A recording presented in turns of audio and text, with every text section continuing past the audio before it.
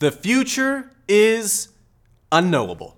Unless, of course, you have a time-traveling DeLorean and some plutonium handy.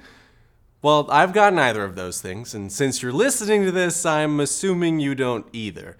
What we do have as business owners is access to data from the past that can inform our decisions about the future. This data can be incredibly useful in our understanding of what our future expenses might be. Still, accurately projecting and forecasting something fickle like future sales figures can feel like throwing darts with a blindfold on.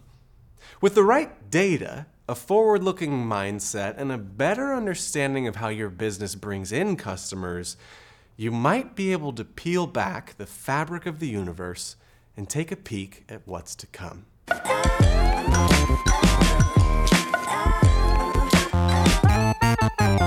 Welcome back to The Profit Plot, a podcast where we help small business owners unlock the story behind their profitable business by unpacking one complex financial topic at a time. I'm your host, Jeremy Millard. Now, if you're anything like me, you thrive when you have a plan of action and confidence in the direction of your business. Looking ahead into the future isn't a luxury, it's a necessity that precedes every step taken. One of the most aggravating parts of scaling any business is that sales figures are notoriously difficult to project. New business owners often chart their course by making big assumptions, setting their sights on the horizons of a brighter future. But unless you can get sales consistently coming in, the future won't be looking too bright. Even businesses that are scaling from $500,000 a year to $5 million in revenue often find themselves in a similar pickle. Money might be coming in now, but is it going to continue? Will it be at a higher rate, consistent with what you're projecting? Every business relies heavily on being able to sell, to convert a product or service into cash in the bank. Without this fundamental ability, you can't exist as a business. And the problem is that sales figures can be incredibly inconsistent for many small business owners. But why is that? Well, the rate at which your business can actually move a product or service is dependent on a myriad of outside factors. The economic environment at large, customer demand, technological limitations, even the changing seasons. These external factors have always existed and will continue to affect every business in the market. There is no stopping them. You can only adapt and improvise. While external factors do play a role in how your business generates its revenue, these factors are largely out of our control. Instead, we need to turn our focus internally and understand the key factors in our own businesses that may need to change. We need to consider three factors before making any kind of revenue projections. First, we need to define our expectations around what a forecast entails. Second, we must understand our financial history. And third, we have to be able to adapt internally. Let's dive in. Whether you're setting them or not, and a signature part of being human is having expectations. We get upset when we express a need to our business partner that goes unmet. We like to make assumptions or predictions about what will happen by the end of a good book. We think that our business will be successful according to our projections because of our unbridled skill.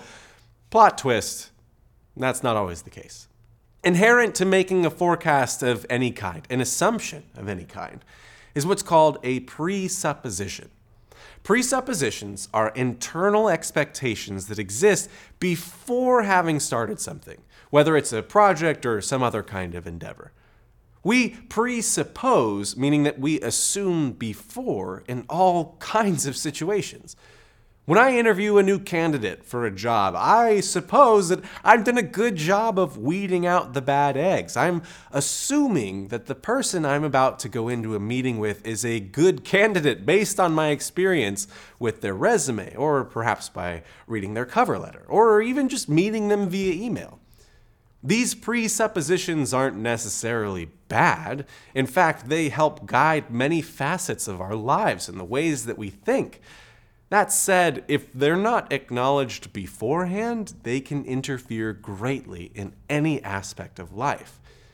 I've seen far too many business owners or budding entrepreneurs who've whipped up obscenely generous forecasts and projections based on what they thought they knew. Your brand new machine learning software doesn't exist yet, is going to capture 1% of a multi-billion-dollar market within its first year?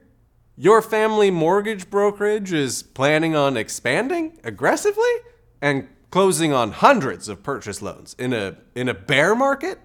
Your accounting company is going to burst out onto the scene and immediately be successful without any kind of existing client base in an antiquated industry that AI is going to make extinct within a decade? When you make budgets and forecasts, you need to clearly define exactly what you're going to be assuming going into the process for it to be successful. Are you going to be seeing the same kind of growth rate you've seen within the past 3 months? Are you assuming that a new marketing campaign will massively pay off, allowing you to bring in far more leads than before? Perhaps you've been working with your sales team to increase their closing percentage. Are you planning on that increase happening immediately? Creating a projection for your business is an art. You're blending the dark magic of high expectations for your business with some mad data science to create an outcome that allows you to glimpse into a potential future. If you're not clear about your assumptions, if you're not weeding out the presuppositions that you're carrying into a forecast, if you're not relying on well-documented information, well, your flux capacitor might blow up in your face, Doc. And that brings us to my second point. You've got to endeavor to understand your financial history. When I was completing my MBA, I had a professor who was eccentric. He held a master's in business administration from Oxford, a Juris Doctor, was a practicing lawyer, engineered and designed his own products, and had a PhD in historiography. Naturally, he was my favorite. If you haven't heard of it before, historiography is the study of the methods of historians in developing history as an academic discipline, the methodologies that historians use to record and evaluate history. I have met no one else in my entire life with more specific knowledge about a wide assortment of vaguely interconnected topics. And yet his entire personal history was interconnected by various inflection points. He understood where he'd been and had a firm grasp on the trajectory of the rest of his life. For small businesses, accounting is the detailed account of all financial activity in a business. Some accountants make a great effort to ensure that your financial information is communicated clearly and concisely, whereas others choose to put in minimal effort. When it comes to understanding financial history, the methods that have proven time and time again to be most effective are the ones that involve clear, concise accounting. Without it, your history becomes muddled and difficult to understand, but with it, the doors to the future begin to open up. The deepest understanding of financial history requires a concisely organized P&L and an accurate balance sheet, at the very least. These tools allow you to deeply understand your business's performance during specific periods of time, like a month or a year. You can look back at a month or a year and identify trends and patterns. You can see changes over time compared to prior periods. You'll see areas in which your business can improve and change. Pursuing a deeper understanding of your business's financial history allows you to understand your past so that you can confidently plot a path for the future. This deep kind of understanding of your past ultimately informs the presuppositions that you have about your business going forward. It allows you to more closely align your expectations with reality, more effectively limiting the potential for outlandish or unrealistic expectations. And with a deeper understanding of the assumptions you're making in your financial forecasts and your financial history to guide you, there's really only one aspect to making accurate sales predictions left. While perhaps the most important component of projecting revenue in your business, this can be either the easiest or the hardest part. You and your projections must be flexible, oriented towards success, but malleable. When we make goals, we desperately want to achieve them. We project clear, fixed numbers that we think we can hit. They're clearly defined, hard set markers that reaching will result in our victory. For the good of your business, your sales figures cannot be fixed. Instead, in order to accurately project sales, you have to think in terms of incremental goals and your lead velocity. If your small business needs to make $50,000 per month in order to keep the doors open, the floor for your sales operation is going to be $50,000 a month. Given this floor, you can start to dive into the average number of customers that you need to bring in. Let's say on average your customers pay you $5,000 per month. Your sales team needs to bring in at least 10 customers in order for the business to break even.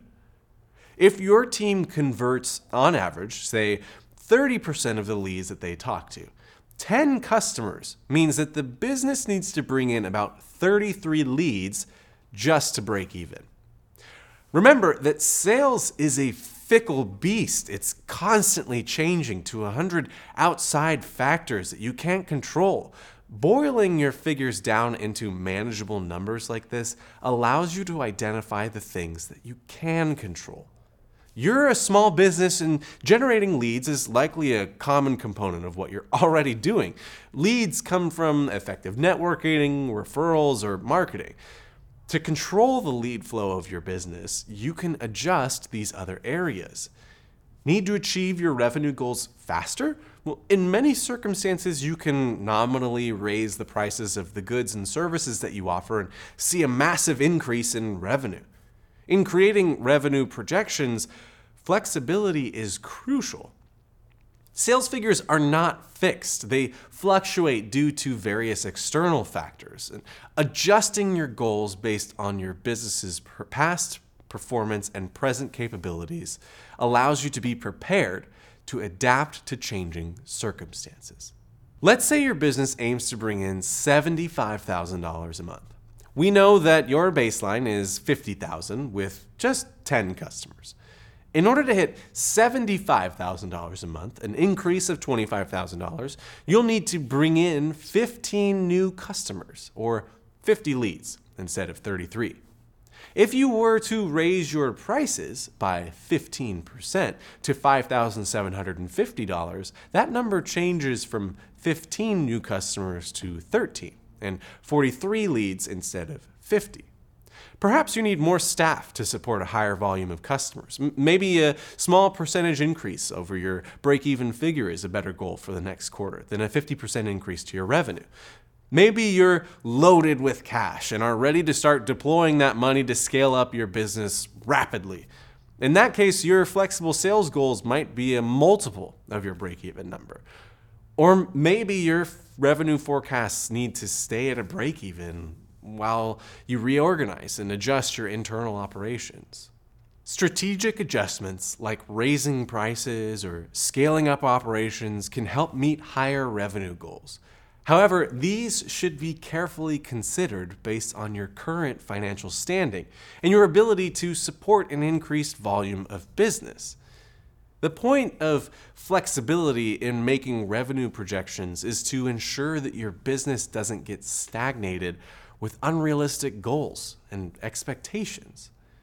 You can find a goal based on the history of your business's performance and your current ability to turn a product or service into cash. These projections can change and adapt to your circumstances and situations rather than just being set in stone. When you choose to approach your revenue projections by understanding the assumptions you're making and your company's financial history, you can then create a culture of success-oriented flexibility. Remember, predicting revenue is less about having a fixed number goal.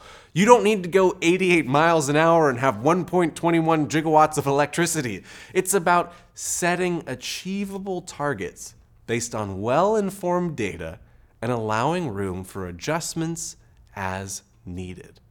Forecasting sales is a practice of adapting your business around what's possible and plotting a course for the bright future that you know you can achieve. Well, that brings us to the end of today's episode. Make sure that you're subscribed to the Profit Plot podcast on Spotify, Apple Podcasts, or wherever else you get your podcasts from. If you found today's episode particularly insightful, please share it with a small business owner in your life so that other entrepreneurs can benefit from this valuable information. The more knowledge that we can share with one another, the better off we'll all be. Join us again soon as we venture to unlock the financial story behind your profitable business. Looking forward to having you here with us next time on The Profit Plot.